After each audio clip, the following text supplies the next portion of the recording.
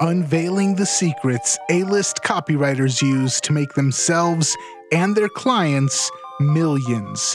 This is the Copywriters Podcast with your host, the world's greatest copywriting coach, David Garfinkel. Welcome back to the Copywriters Podcast with your host, the world's greatest copywriting coach, David Garfinkel. David, how are you doing today? I'm good, Nathan. How are you? I'm good, and for the video viewers, they already know we got a special guest lined up for today. And looking at the show notes, I'm excited for this episode because it's one of the best things in copywriting right now. So I'm just going to tease it with that and hand it over to you. Great. Okay, thanks. So our guest today, Aaron Gentzler, has been around the block a few times on his path to success in financial copywriting. In 2006, he managed to get a job with an entry-level job with Agora Financial in Baltimore. And that year he met two important people, Joe Schriefer and Jack Ford. This first job began a long and winding road, which got him to where he is today as Chief Marketing Officer for the large financial publisher Malden Economics. Aaron's coming on the podcast today to talk about what it really takes to make it in financial copywriting. We'll hear about his own journey, as well as some of his experiences training and advocating for younger copywriters, and what he has seen that spells bad news for some people trying to get their foot in the door in the first place. Plus, he'll share some in-the-trenches insights about what works and what doesn't work with stories in copywriting. First, let me share this. Copy is powerful. You're responsible for how you use what you hear on this podcast, and most of the time, common sense is all you need. But if you make extreme claims, and if you're writing copy for offers in highly regulated industries like health, finance, business opportunity, you may want to get a legal review after you write and before you start using your copy. My larger clients do this all the time. So, Aaron, welcome. We've known each other for a while, and I'm really glad you're on the podcast. Thank you for having me. It is a pleasure to be here. It sounds like we have a lot to cover. Thank you for that very polite, very nice intro. Hi, you're welcome. We do. So I want to get right into this, especially for people who want to get into financial copywriting. We'll talk about your story in a bit, but what's the number one red flag you see with new copywriters?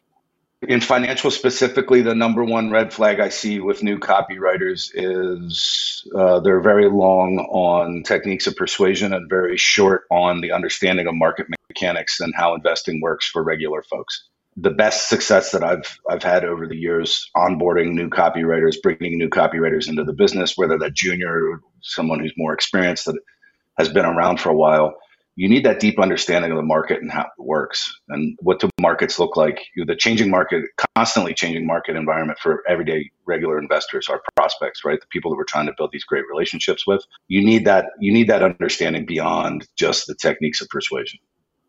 Yeah, and that's interesting because you don't need it so you can go get a job with Goldman Sachs and start doing research reports, for institutional investors and journalists. You need to understand how it all works, and then you need to understand how it's going to appear to the customer, right? I mean, that's an additional layer of understanding. And, you can have the best persuasive chops in the world, but if you can't navigate your way through that, right?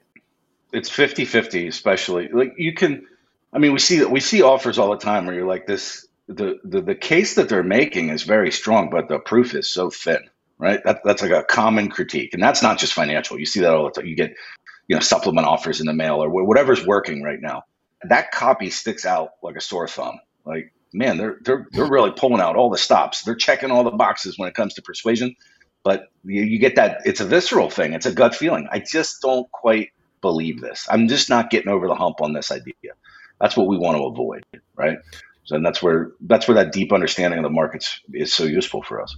Yeah, I was looking at a letter. The guy is very experienced, very successful yesterday, but he would make these huge claims about his, what do you call it, discovery call, pitch call to sign up for his program. And the claims were unbelievable and the proof was non-existent. And I said, this letter's not going to work too well. I think you need to tone down the claims and and build up the proof for what you actually can do. Anyway, yeah, okay, we're on the same page. And certainly in financial, I mean, you've got the most skeptical people in the world as your prospects, right? Yeah, I mean, I don't have niche by niche. I'm sure there's skeptical prospects everywhere. I would hope there is. But financial is somewhat unique because people come to alternative finance, and it's just depending upon the offer, depending upon the USP that you're talking about. There could be some play here, some leeway. But people come to alternative finance generally because they've had bad experiences in mainstream finance. They had a pile of money with a broker who was supposed to be full service, and then the COVID crash happened, or 2008, 2009 happened, and they had a bad result. And they're like, well, man, there's got to be something else out there. That's how people find the messages in the first place. So the barriers, the skepticism is so high for so many people that you have to put that credibility, the authority, the trust building, demonstration of results, right? Like you said it a second ago, appropriately couched promises about typical user experience in these things. Like those barriers are high, and it's hard work to not only capture and maintain attention, but then also achieve conversion. Yeah, I mean, we've pounded the table about research over and over again in this podcast, but I think you're making it very real right now. I appreciate that. All right, so let's talk about you for a second, or maybe for most of the rest of the podcast. What did Jack Ford do or share with you in 2008? And we're only talking 2 years in here, right? In 2008, that changed your life. Yeah. Okay. Yeah. So I've said this before, but I'll tell the story in a little bit different way with a little bit more detail here. So this is the new version of my Jack Ford story. I entered the Agora Financial business as a junior copywriter in the fall of 2006. Between the fall of 2006 and the fall of 2008, I put one package in the mail, maybe wrote 2 or 3 back-end offers, but I was primarily special reports, emails, these things like tertiary copy, secondary copy. But I had written some packages, and then there was a copywriter get together in the fall of 2008 at Courtemer in France. A bunch of writers. I want to say, I don't remember specifically. I want to say it was 25, 30, maybe 35 writers from around the various Agora businesses. And the senior writers essentially served as small group mentors. We met there for a week, and there were exercises and group discussions, copy exercises and group discussions in the mornings. There was writing time in the afternoon. We'd come back at the end of the day. We'd show our pages. We'd workshop them. We'd go through them. Anyhow, I had this idea that I was working on. I had a few pages. I arrived in France. I arrived to the group with a couple pages on this idea that I had begun working on. And again, like I was learning at the time, but I had no identifiable success yet in the industry. I was like an experienced junior. Let's put it that way. Like I had nothing under my belt that recommended me as like on the fast track. No, that wasn't me. Anyhow, they broke us into groups. Jack Ford ended up being the mentor, the copy chief who was assigned to the group that I was in. It was 5, 6 writers.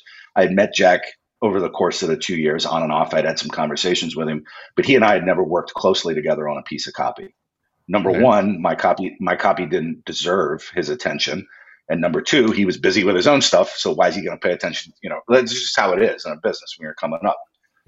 He reads my 3 pages, and anybody here who knows him, and I actually just retold this story to him recently, so I'm not like betraying any confidence here. He reads my 3 pages, kind of shrugs his shoulders, doesn't smile, doesn't frown, nothing, gives it back to me, and he's like, it's okay. And I remember thinking, okay, so if that's the only feedback I get from Jack, and he didn't tear it to shreds, and he didn't tell me that it was an unworkable idea, and he didn't tell me that it was terrible, that must mean it's worth continuing to work on. And I took that sort of like, it's okay that he did. And I used that as the fuel that got me all the way through the first draft of that package. It ends up between initial runs and then changes that were made to it. It kind of became a template for a while, and it probably did, all told, it probably did 50, 60 million. Yeah, that's okay. That's more than okay. That's pretty Yeah, awesome. that was over many years, different iterations, different, templated. Like I said, like people that relied on that template. I'm just like, and again, I'm not saying that to brag or anything. There's people out there that put up big numbers, but that was the one. That was the idea. That was the idea that put me, again, not on the fast track. Like it means something different to everybody, but that was the one that put me on the map. That was the one that got me some institutional credibility. That was the one that got me access to better ideas moving forward. And then from there, like it was just building blocks, and you keep doing the work, you stay with it. Here I am 17 years later, still trucking. Back to him real quick. The reason he's the central part of that story when I tell it is because, I mean, he was the GOAT, right? He was at that time in the business. He was the man. If you had even tacit blessing from him on your idea, it meant that success was possible. And in that moment, on that trip, in that group, that's all I needed. And I took that seed and I ran with it. Okay, so I'm going to wander into some dangerous territory because I think you make a really good point that's going to slip by a lot of people. And I want to put it front and center. So we have joked, and a lot of other people have raged about things like participation trophies these days, where people are basically getting credit for breathing, nothing. And I think that comes from, I don't know, a generation of kids, a society at large, where people need praise and adulation and approval far in excess of what they've actually done or accomplished. And so what I want to point out is, I don't know if it was dumb luck or maturity or just kind of a hard-bitten view of the world where, hey, if everything didn't blow up today, it's the day I'm above ground kind of attitude. I don't know what it was, but I think that's really worth focusing on, that you knew that the baseline was, hey, Aaron, this is a piece of shit. Why don't you try and rewrite it so at least it makes sense? Didn't say that, right? But that's the baseline. Yep. So if he says, it's okay, that means, okay, you've got the fundamentals here. Now it's time to start doing the work to improve it. I mean, how did you know that at that point? Or why did you respond that way? I didn't, and it was revealed, several months later when it was done and it was through the pipe and all that, and it was produced and it began to test, and we saw the really good results. But the participation trophy thing, if I can, real quick, anybody Yeah. who's watching this, of any level of experience that you're dealing with you're freelancing, you're dealing with different businesses, or maybe you're embedded in a business, like your ultimate responsibility is to provide fantastic experience to the customers in that business, and by extension, be economically productive for the bottom line of that business. The customer and the bottom line, those are the only two factors that you need to focus on. Who gives you praise, who doesn't, who that was fantastic, it didn't work, but we'll get them next time. Don't walk around looking for that stuff, because people with their eye on the ball, who are focused on the customer and they're focused on the business, don't have time to hold hands, right? Yeah, So awesome. get that out of your system. Focus on the customer, focus on the health of the business. That's where you're going to derive your value, and you need to put your focus there. Right. 100%. So that's a long-term survival and thriving strategy rather than a dopamine strategy. I like that. Could you talk about some hard-won lessons along the way? I mean, I think the Jack Ford one is like enough value for the entire podcast, but I'm not going to stop asking you here. Please keep going. Yeah, I say this all the time. I'm a huge believer in this. You need to care. You need to be passionate about the ideas. Passion is a very key element for me. If you lose passion, the dip is real, right? Fatigue and these things. If you spend a month on a project and you do all this deep research and then you put it out there and it doesn't give you the result that you want, it can affect you, and it can harm the quality of your work for a short period of time going forward. You have to have strategies, your own strategies. It's different for everybody. You need strategies that you can deploy that help you get out of those low times, those bad times, as quickly as possible, so that you can clear away the cobwebs, get your head clear, and get back to work. Because that's what your customer needs, and that's what back to the customer and the business, right? You can't And there was a time when every win and loss, every success or failure affected my sense of self-worth. You need to find a way to put that down and get back to work the next day. Like you're going to have offers that go out that, unexpectedly punch a hole in the sky, and everybody, it's so successful that everybody's laughing until they piss their pants, right? Don't get too high in those times, because the next you're going to beef it on one right around the corner, and don't get too low during those times. So do the work, stay honest to the work, stay honest to the research, serve the customer, don't get too high, too low. I just said that, and I said that in 2 minutes. I still struggle with that 18 years in. That's a daily piece of the work. And if I can, in communicating that, if I can save a bad part of the dip for one writer out there who's like, you know what, I'm just going to put this to the side. I'm going to come back and I'm going to crush it tomorrow. I'm going to work hard. I'm going to do the work. If I can save somebody a day of the dip, then I will have done my job here. That's terrific. Let me make a couple comments. First of all, The Dip is one of the few books by Seth Godin I happen to like a lot. And it's about the fact that after success, or maybe along the way to success, there are low periods, and it's not about avoiding them. It's about getting through them and staying as strong as you can during them. The other thing is there's, this kind of, I don't know, entrepreneurial, people trade their brains for the power of positive thinking. They assume, well, I can't afford the luxury of a negative thought. I'm actually, that's a quote. Our brains aren't wired that way. We're going to have negative thoughts. The question is not whether or not you have them.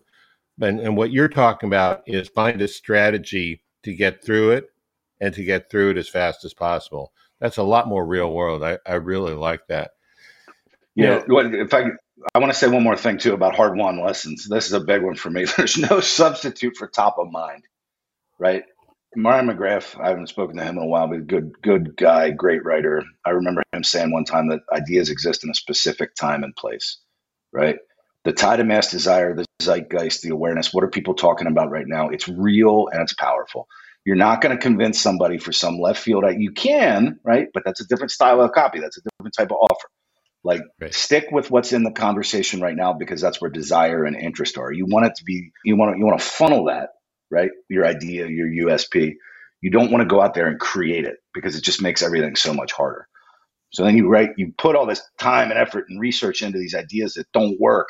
And then you get in the dip, and then you look back on it a couple months later and you're like, I was nowhere near the mark to begin with, because nobody cared about that, right? So that's another thing that you pick up over time, and you only learn that with failure. Yeah, I understand that. Those are words of wisdom. Everybody, maybe rewind and listen to that part again. That's really good. Okay, so we were talking, you and I, about having a mentor, or maybe not a mentor, maybe an advocate for your development in your career, and the two types of time saving: the one that's good, that involves strategies, and the one that's bad, that involves not doing all the work you should do. Could you talk about that?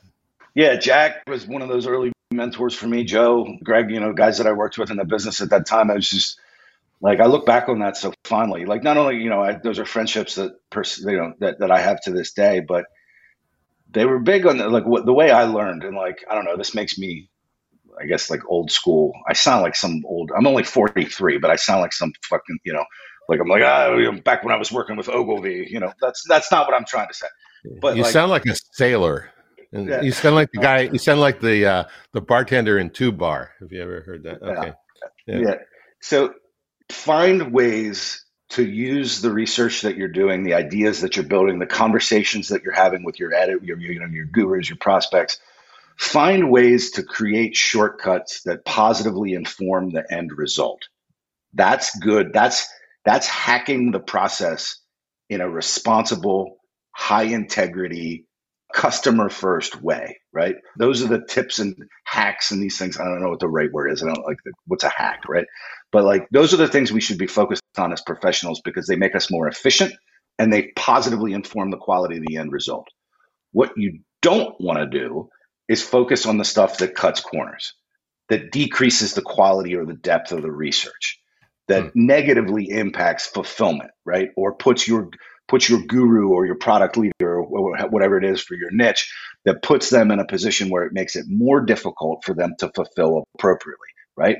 Don't ever put the person who's out in front of your product, your fulfillment, your service, whatever the case may be, don't ever promise or do anything that puts them in a position that makes it more difficult, because that only leads to headache and heartache down the road, right? So do the work, do the research, and build yourself processes that positively inform the end result. Never do it in a way that cuts corners. Yeah, I love that, and I especially love the first part, because so often we're not talking about cutting corners here, but the right way to do something, the right way to think, to approach something, the steps to take, the right way, the way that works best is counterintuitive. And sometimes you can only learn that through experience. And if you can get someone more experienced to help you cut to the quick on that, can make a huge difference. And from an advocacy standpoint too, today, on the other side of some of those relationships, working with junior or less experienced writers, I want to talk about the idea itself in a macro sense, in a big picture sense, as much as we can before you put pen to paper, because I want to ask you as many questions. I want to try and punch as many holes in the idea as I possibly can before you before you go down the road of doing the real work, right? To me, that's a way that, like, based on, such as it is, based on my experience or whatever you want to call it, I can help a writer beat their idea up before you begin that arduous journey and make it as strong as possible. To me, that's just like good. Like, you need to have somebody who's available to do that for you around every idea that you want to build, because that's the type of advocacy that the copy needs to truly develop into everything it can be. Yeah, it's not a nursemaid. It's tough love, but it's all in the service of is this thing going to even survive in the marketplace, much less be a big hit, be a big winner. Exactly. Yeah. So I want to talk about something else. I've got this new book out. It's called Persuasion Story Code. And I think, Aaron, you're in a unique position to talk about some of these ideas. You have an MFA. I'm not sure if that's in film or not, or fiction or something like that. I wrote screenplays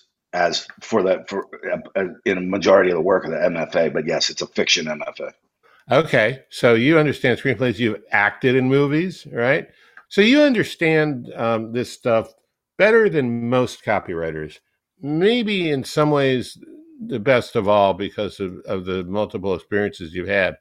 And of course, you certainly understand copy. So I want to talk about the hero's journey, because, damn, it's important in a good fiction story. It's like necessary. But I think there's been, I'm going to use a word that is both Catholic and agora, a transubstantiation that is false. Mm-hmm. That is false. Because a paring knife works really well in the kitchen doesn't necessarily mean it'll work in a knife fight.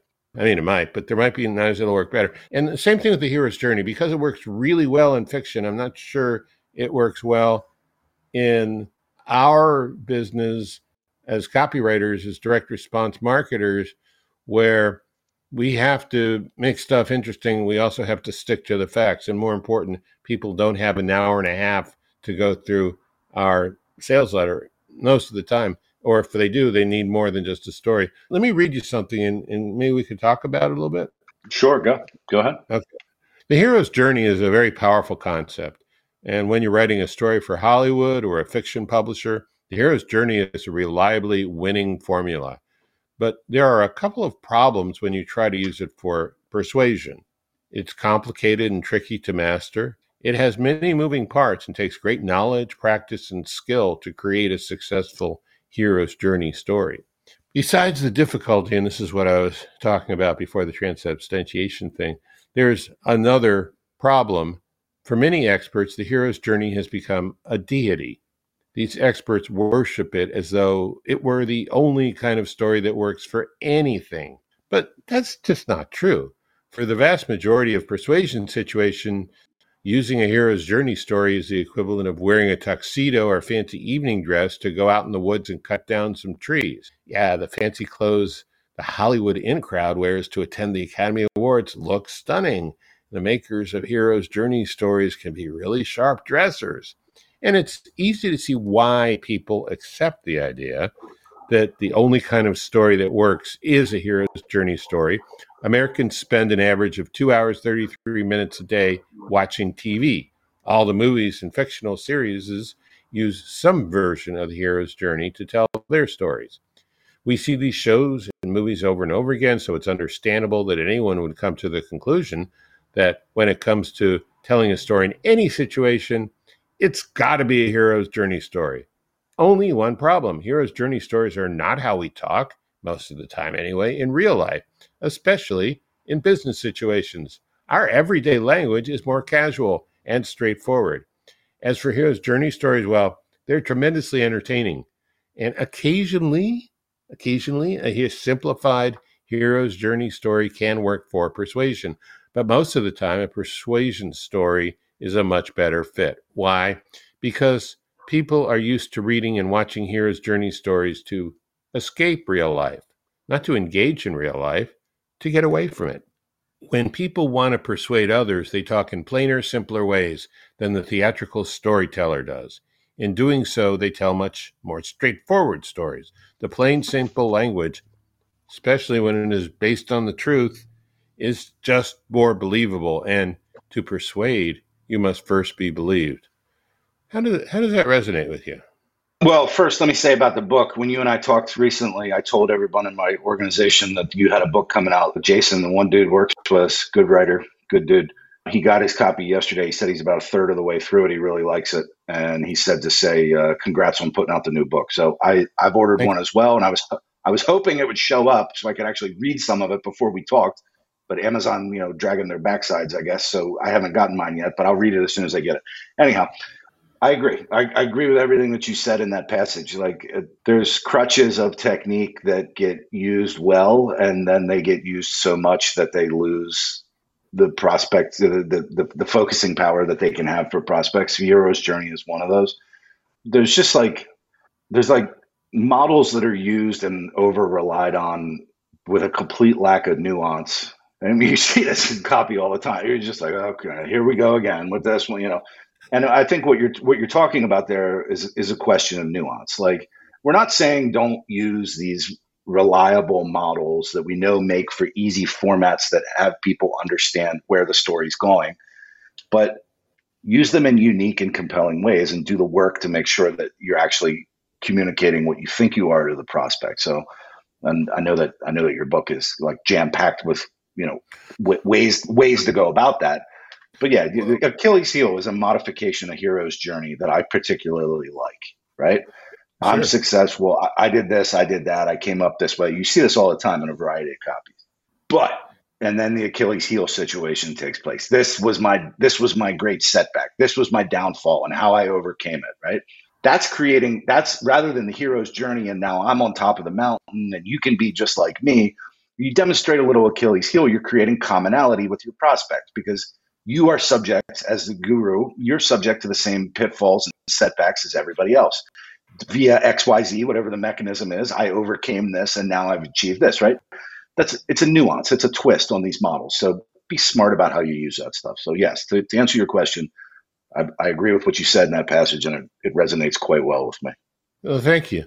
Let me read one more thing. So I'm defining stories very differently than the world does, or the world outside of persuaders, and especially salespeople, and especially copywriters.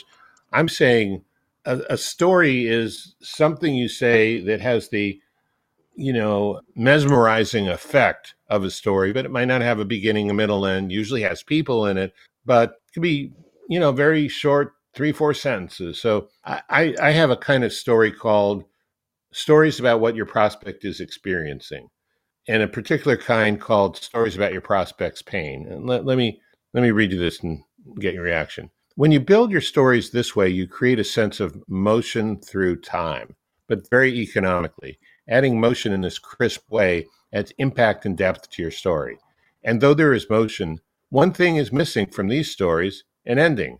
I don't mean they're eternal stories that go on for centuries. What I mean is they're open-ended on purpose, because when you have a story about a problem without a fixed ending, your reader or listener really wants to know what the ending is, and that gives you the opportunity to present your solution later as an offer, which will be much more likely, they'll be much more likely to buy since it's something they've been wanting. So to be clear, these stories are not self-contained ads or sales pitches, but they are integral components of a larger persuasive message, and they make the message that much stronger. And oh boy, one thing I'm writing here goes right back to what we were talking about at the beginning, you and me, Aaron. One more thing before we get to the stories themselves, and that's research. Making stuff up without any specific knowledge or personal experience will usually create a story that does not come across as authentic at all. Make sure this doesn't happen by doing some research ahead of time. The best kind of research is simply talking to people suffering from the problem, but that's not always possible to do. Almost as good as going onto sites that have customer comments like Amazon or discussion forums like Reddit. What you're looking for is what people describe and how they describe it when they're talking about the problem. Reading what they say will give you a lot of valuable information to create your story. And this is an example of one of those stories that I wrote for a joint pain supplement. After a while, every morning you hate to get up, not because you're sleepy. You're well rested enough. The problem is the pain in your knees.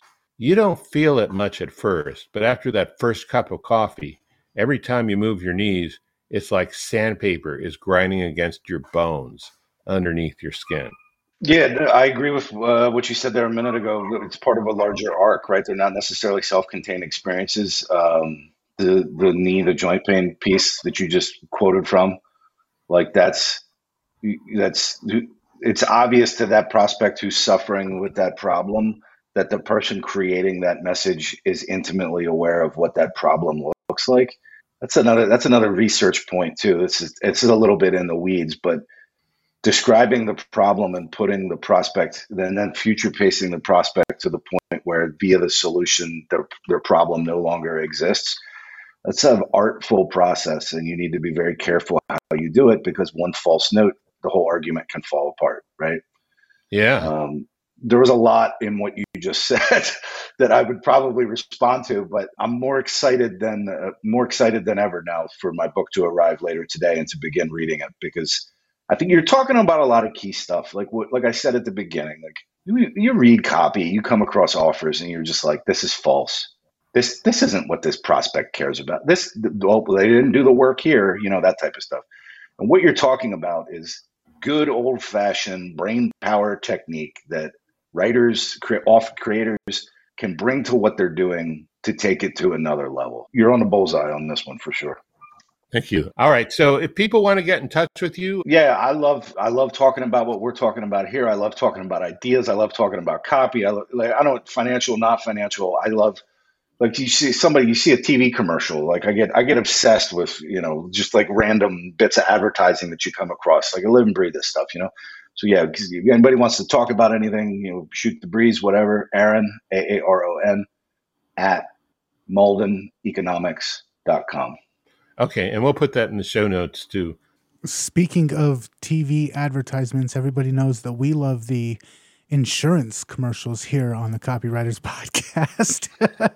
Yeah, especially the one with the emu. That's such a great use of the company resources. All right. One more time before we're out of here, let people know your website and how to get a hold of you, Aaron. The business that I'm part of, the research that we publish, is MaldenEconomics.com. My email address, Aaron@MaldenEconomics.com. And that's AARON. Thank you so much for coming on. I think this was a great episode. I love the insight about believability versus persuasion and having the facts and the evidence to back up the claims and not leading so much on the claims. There's so much just valuable information in this episode. So thank you for coming on, and hopefully we can have you again in the near future. And if you enjoyed this episode as much as I did, head on over to copywriterspodcast.com. Check out more over there. And until next time, we will catch you later. Catch you later. Thanks, Aaron. Thanks, guys. Yep.